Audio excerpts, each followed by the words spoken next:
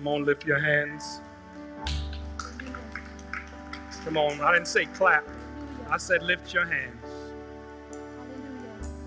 And just for a few seconds, just open your mouth and begin to give God the worship he deserves. Just open your mouth and begin to let him know what you want to mean something. Hallelujah. Lord, I want my life to mean something.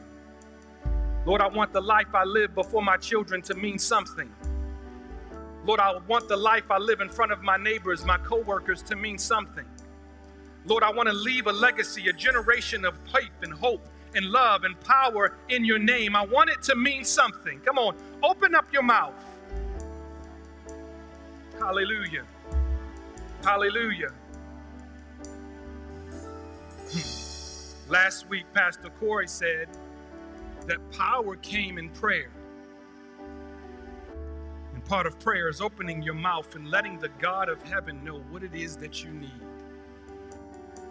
He wants to hear your cry. In the name of Jesus, I'm going to pray. And I want you to remain standing as I read the word today. And you can take your seats thereafter.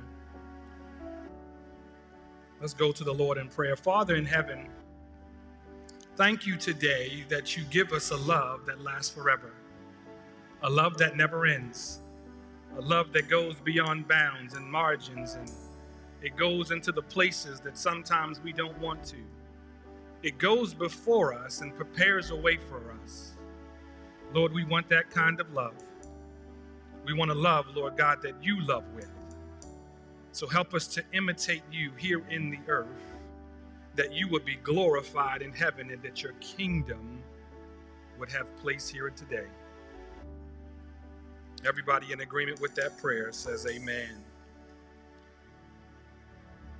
We're going to 1 Corinthians chapter 13, verses 12 through 13. The verse says this: "For now we see in a mirror dimly, but then face to face. Now I know in part, then I shall know fully, even as I have been fully known.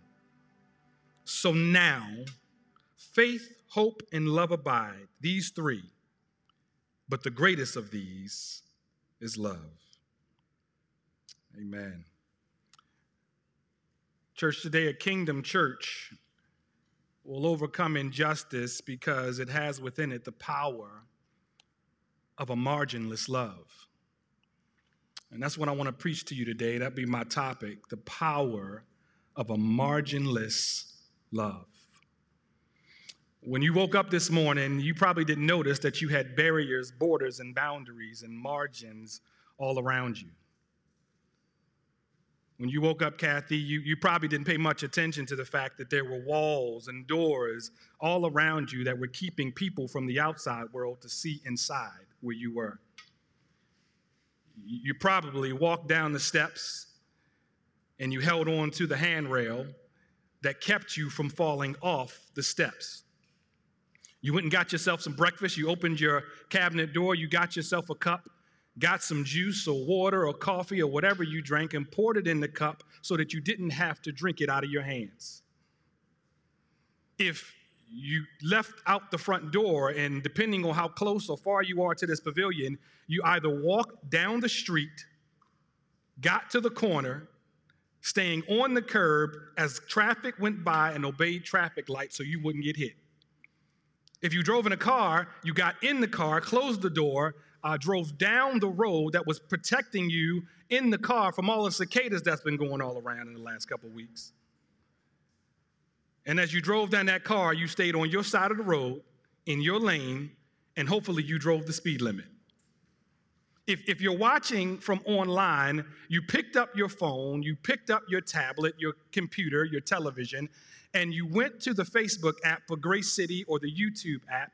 And when you did that, it was connected to your secure password encrypted Wi-Fi provided by your local service provider, so that way you could ultimately watch the message that you are watching today. You see, sometimes we have boundaries and borders and margins that are created for reasons that are good. But other times, there are boundaries, borders, and margins that are created that aren't so good. Some borders and boundaries are erected through perceptions, emotions, and actions that lead us to marginalize those who should be included rather than excluded. It causes us to keep what we don't want out and what we do want in. And these conscious and unconscious borders are like words that oftentimes sit outside the margins of a printed page. When that page is printed, those words don't show up because they existed outside the margins, outside the lines. When this takes place, we need our perception corrected so that we might remove the margins that should not be in place in order to keep ultimately what God wants inside the margins, and that's all those created in his image. Well, Kristen, this week in our final sermon in our series, Might Beyond the Margins, or Might from the Margins, the gospel's power to turn the tables on injustice, we find Paul the Apostle writing a letter to a church that is dealing with some major issues inside and outside of their community. Internally, there are disputes and divisions within the church that are breaking apart the bond of unity that they should share. They allowed worldliness to enter into the community and begin to approve and practice immoral deeds. John, they placed way too much importance on spiritual gifts, abused the Lord's Supper, lacked love for one another, and even misunderstood the resurrection. Externally, despite their immorality and worldliness, they had almost completely disassociated themselves from people who did not know the saving power of Jesus Christ, causing their community to be more unattractive than it already was to those seeking freedom from sin and the life of Jesus Christ, who died to save them. Despite their expression of spiritual gifts, their abundance of wealth, in connection to some of God's most faithful apostles, teachers, and leaders, they were still loveless, faithless, godless, and seemingly hopeless, carnal, immature believers. And the worst part is they thought they were thriving. Now, this is a sobering reality because it's amazing, it's unbelievable to imagine that you can have an outward expression of spiritual gifts.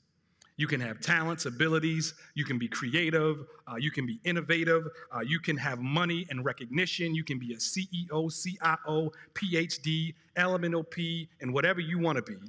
You can have influence and a top-tier education, graduating from the best schools, Princeton, Harvard, Howard, you name it, and still be loveless, faithless, and hopeless, immature in your belief.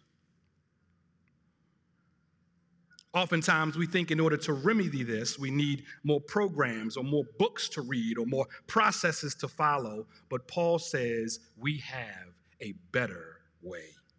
This is why Apostle Paul reveals to the Corinthian church the greatest of graces found in chapter 13. This chapter is a popular chapter. Many of you know it as what's called the love chapter. And no doubt you probably heard it at a wedding. Somebody stood up and as they read their nuptials and they declared their vows, they talked about the love that they would have for one another. And though in this chapter, in Corinthians chapter 13, it describes love as that which hopes in all things, believes in all things, endures all things, that is unboastful, that's kind, that's patient, all things and qualities that you would expect and hope that will be a part of a marriage relationship.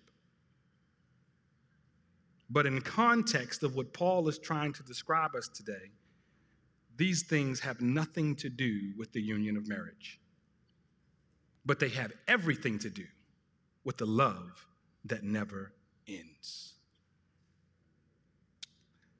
A love that is able to bear up, amen, under the pressure of deferred hope and unmet expectations. A love that believes even when it looks doubtful. A love that is fully persuaded to continue to love despite the objections and rejections it may face. This love is God's love, and it is a love that can transform a community. It can transform a community because it is a marginless love.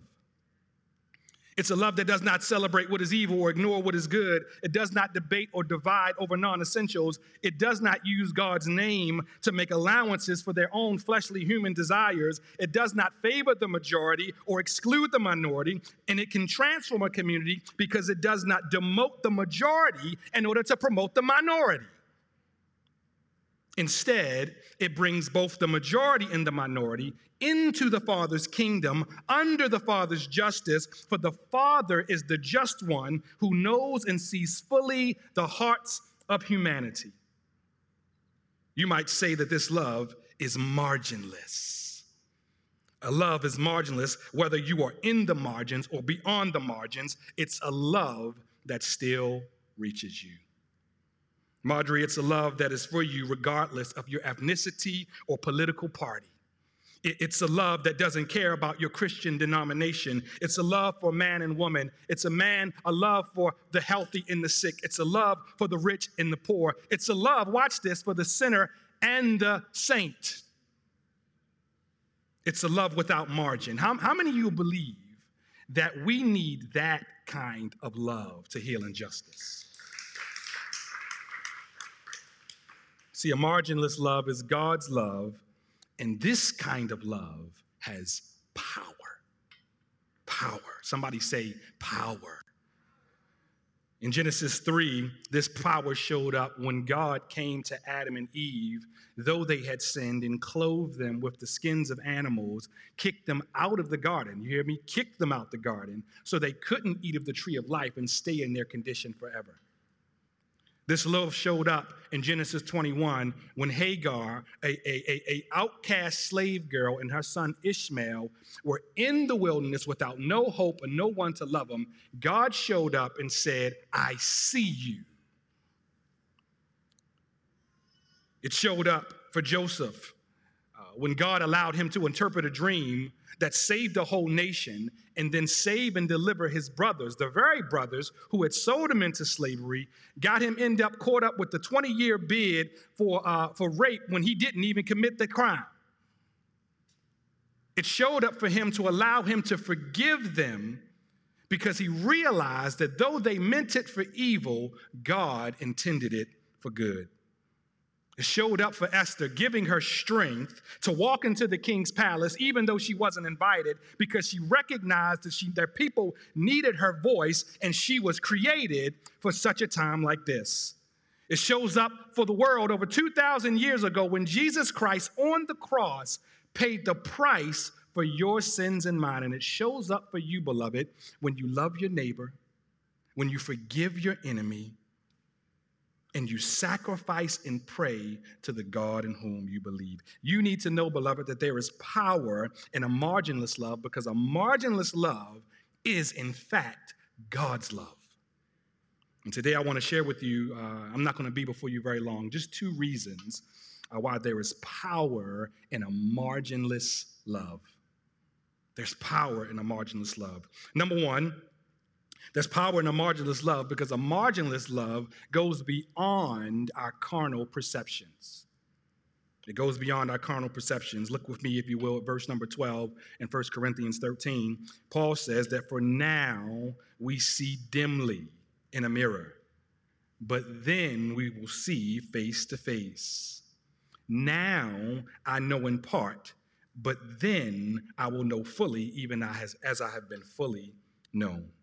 What is the principle that Paul is trying to get across to us here? He's trying to help us understand by comparing this concept of foggy sight and partial knowledge as carnal perceptions that limit our vertical and horizontal attempts at love. First thing that I see in the text are these 2 adverbs, now and then. These adverbs in this particular text are referencing a current imperfect state over a future perfect state. We know this because Paul's statement in verse number 10 regarding the coming of that which is perfect, he says in verse 10, but when the perfect comes, the partial will pass away. That's partial knowledge, partial sight, partial gifts. All those things that we elevate will pass away, and we'll be able to experience and see love perfectly. Understand, Paul wants believers to grow up spiritually and have a proper perspective on current perceptions and future conditions. Now, in a study of spiritual formation, this is identified as your horizontal life and your vertical life. Your horizontal life, as you are, your current perceptions and how your life interacts with the people around you. You have a horizontal life. But you also have a vertical life. And in that vertical life is your future condition on how your life intersects with God above. Now, this doesn't have anything to do with primarily Christianity, but we just understand as humans that there is a life that we live on earth, but that there is something greater, a creator that is above us that intersects and interacts in the world in which we live. The intersection of your current perception and future condition is where what we currently see and know versus what we will ultimately see and know meet. What we see and know about this intersection should be the determining factor of how we interact with the world around us. But herein lies the problem. The church at Corinth spent either too much time being focused on their vertical life. Essentially, they were too heavenly minded to be any earthly good. Or they spent too much time on their horizontal life. They were so entrenched in the world's ideologies and ways of looking at things that they could not recognize when they were going off track because they did not realize that there was a greater message, a greater word above them. On the other hand, they were so focused on one or the other that they could not be proper representations of the kingdom of God. And since in their focus they didn't allow for adequate intersection, they brought discredit on the name of Christ and required correction. Now, beloved, I don't know where you are today. Maybe you're so focused on the letter of the law and so focused on what you think God says about this, that, or the other, that you can't even touch and connect and be around people who don't look like they believe like you believe.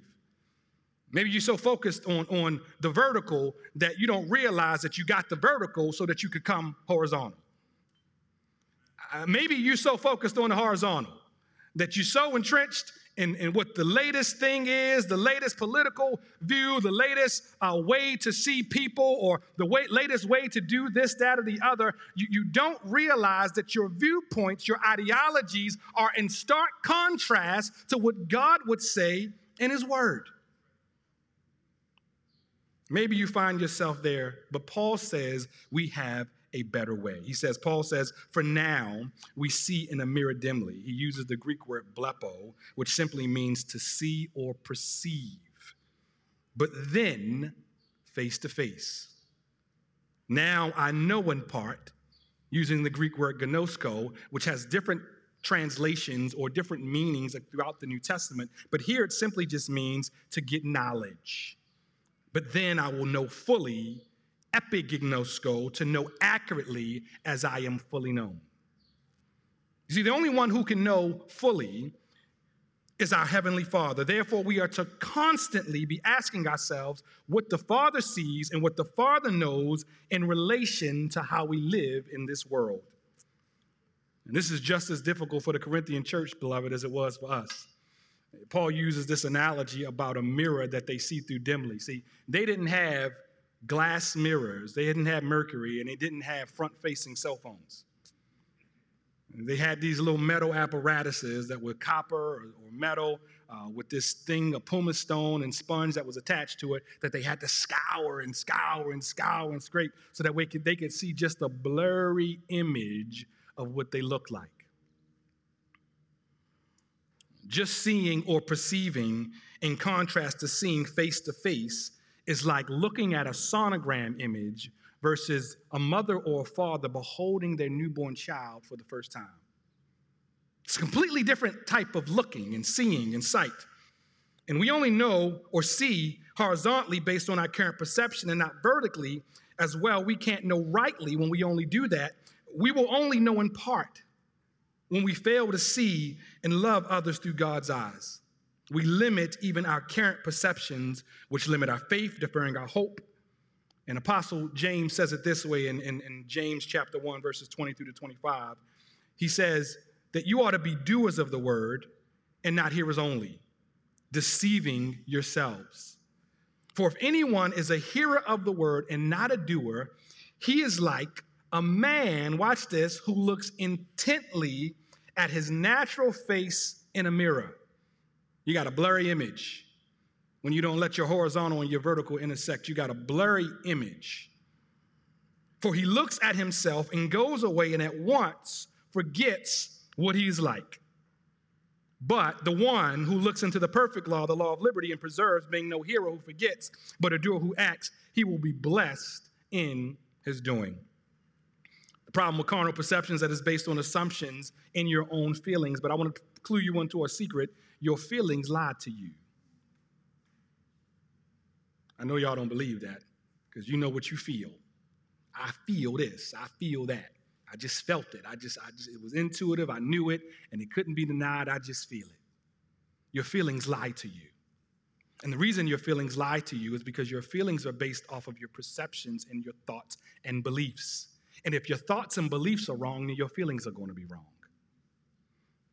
If you've had an engagement or an encounter with somebody or heard somebody talking about somebody else, when you go in to meet that person that you do not know and you engage with them and they do something that seems similar to what you've heard or experienced before, you immediately will associate what they are doing now to some experience negatively that you've had in the past, and you won't feel right about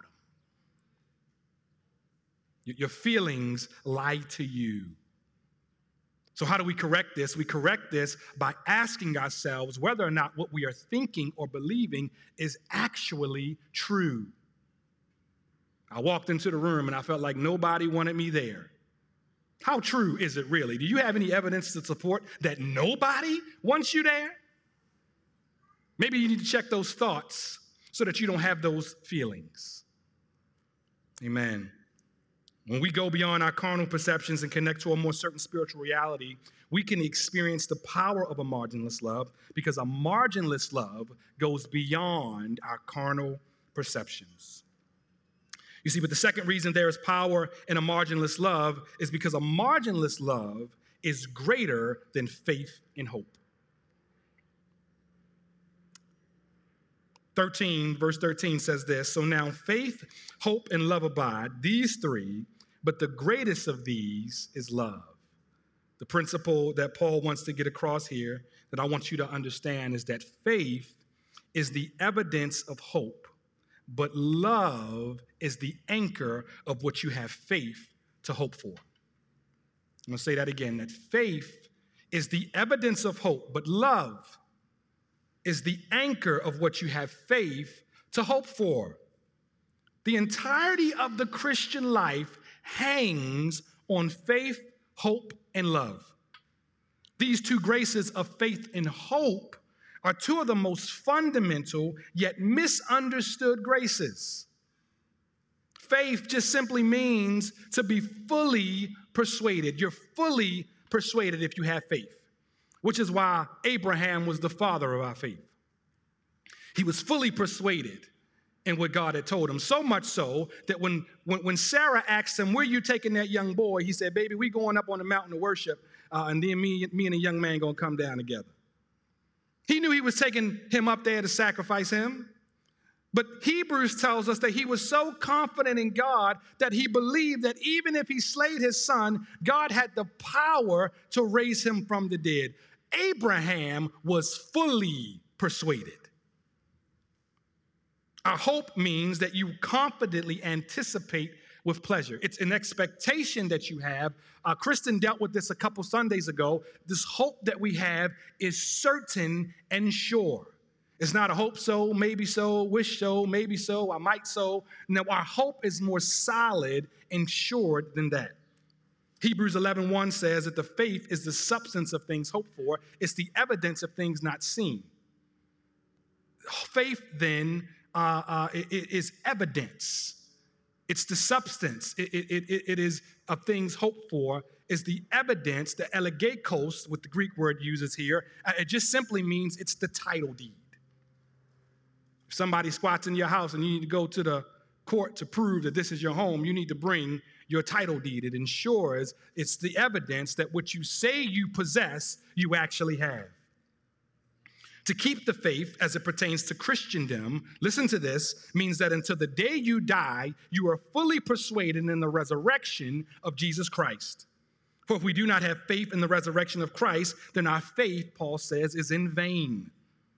For if Christ did not rise, then we have no hope, since our resurrection from the death is based on the belief that Jesus did it first. And since he rose from the dead, we can have hope in our eternal salvation on the day of his appearing. You see, when we are fully persuaded that Jesus, in fact, rose from the dead, then we can have hope and wait with pleasure as we confidently anticipate the coming of the Lord despite the suffering that we experience in this world. But beloved, if while on the seas of life, you are wavering in faith, in shifting in your hope, it is because you have not cast the anchor of love. Faith is the evidence of hope, but love is the anchor of what you have faith to hope for. There is power in love because, watch this, it is the earthly deposit of a heavenly hope. Love is the earthly deposit of a heavenly hope. Listen to what Paul says in Romans chapter 5, and I'm almost done, in speaking the promise of faith. He says, therefore, since we have been justified by faith, we've been justified by faith, we've been made right with God, we now have righteousness with God through our faith, though the fact that we are fully persuaded in the death, resurrection of Jesus Christ.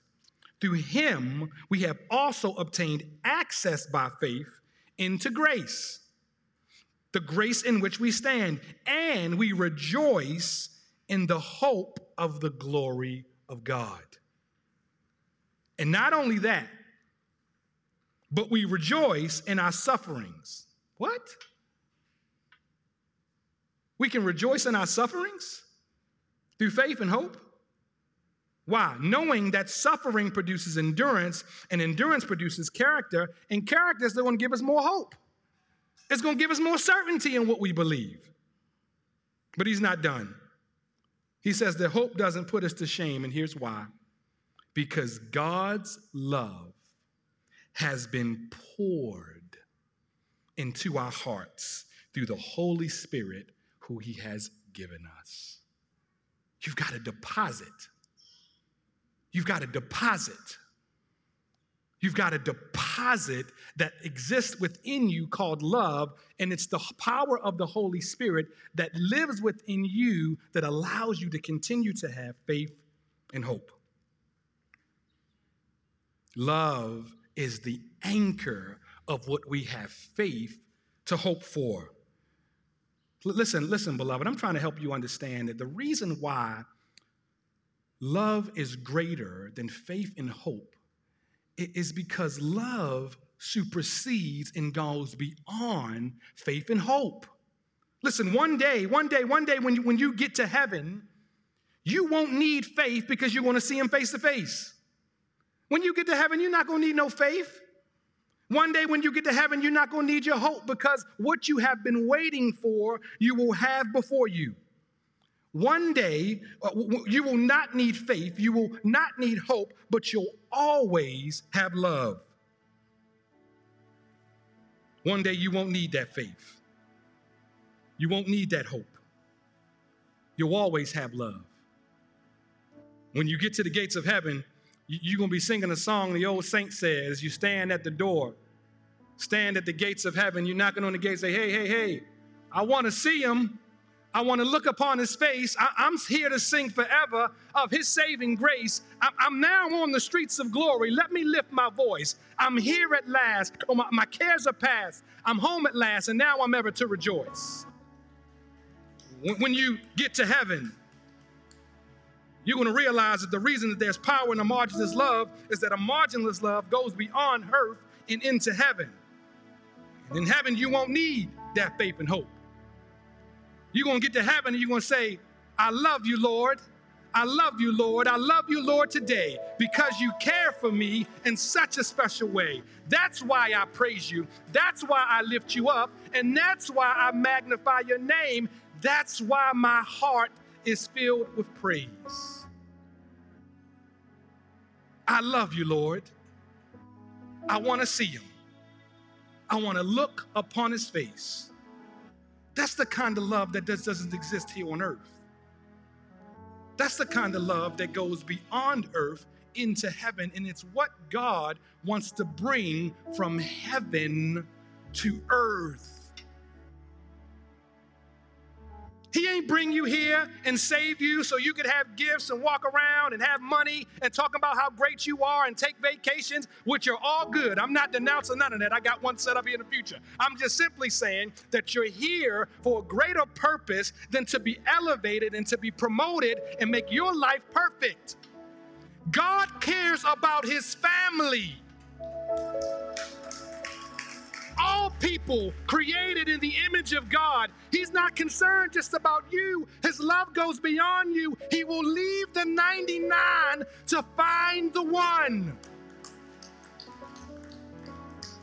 And if that's not your mission, then you need to question your thought and belief on whether you are a Christian.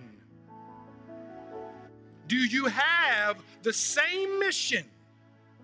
Are you Christ-like? Do you have the same mission that the Father has? You need your perception shifted. You need a new understanding of what it means to be a believer in Jesus Christ. You're in jeopardy of being like the Corinthian church. Love is greater than faith and hope, because it's the only one of these graces that you can experience in both heaven and earth. And this love, it didn't start with you. It started with him. The only reason you love is because he first loved. You're not standing on no high moral ground here. You ain't want Jesus. Let's be honest. You didn't want Jesus. He had to come find you. You were an enemy of God. He had to forgive you. Your ways were opposed to God. He had to change you. You have no moral ground. We are here because he loved us first. And the only thing he asks you to do is to love others the way he loves you. That's a marginless love. That's a marginless love.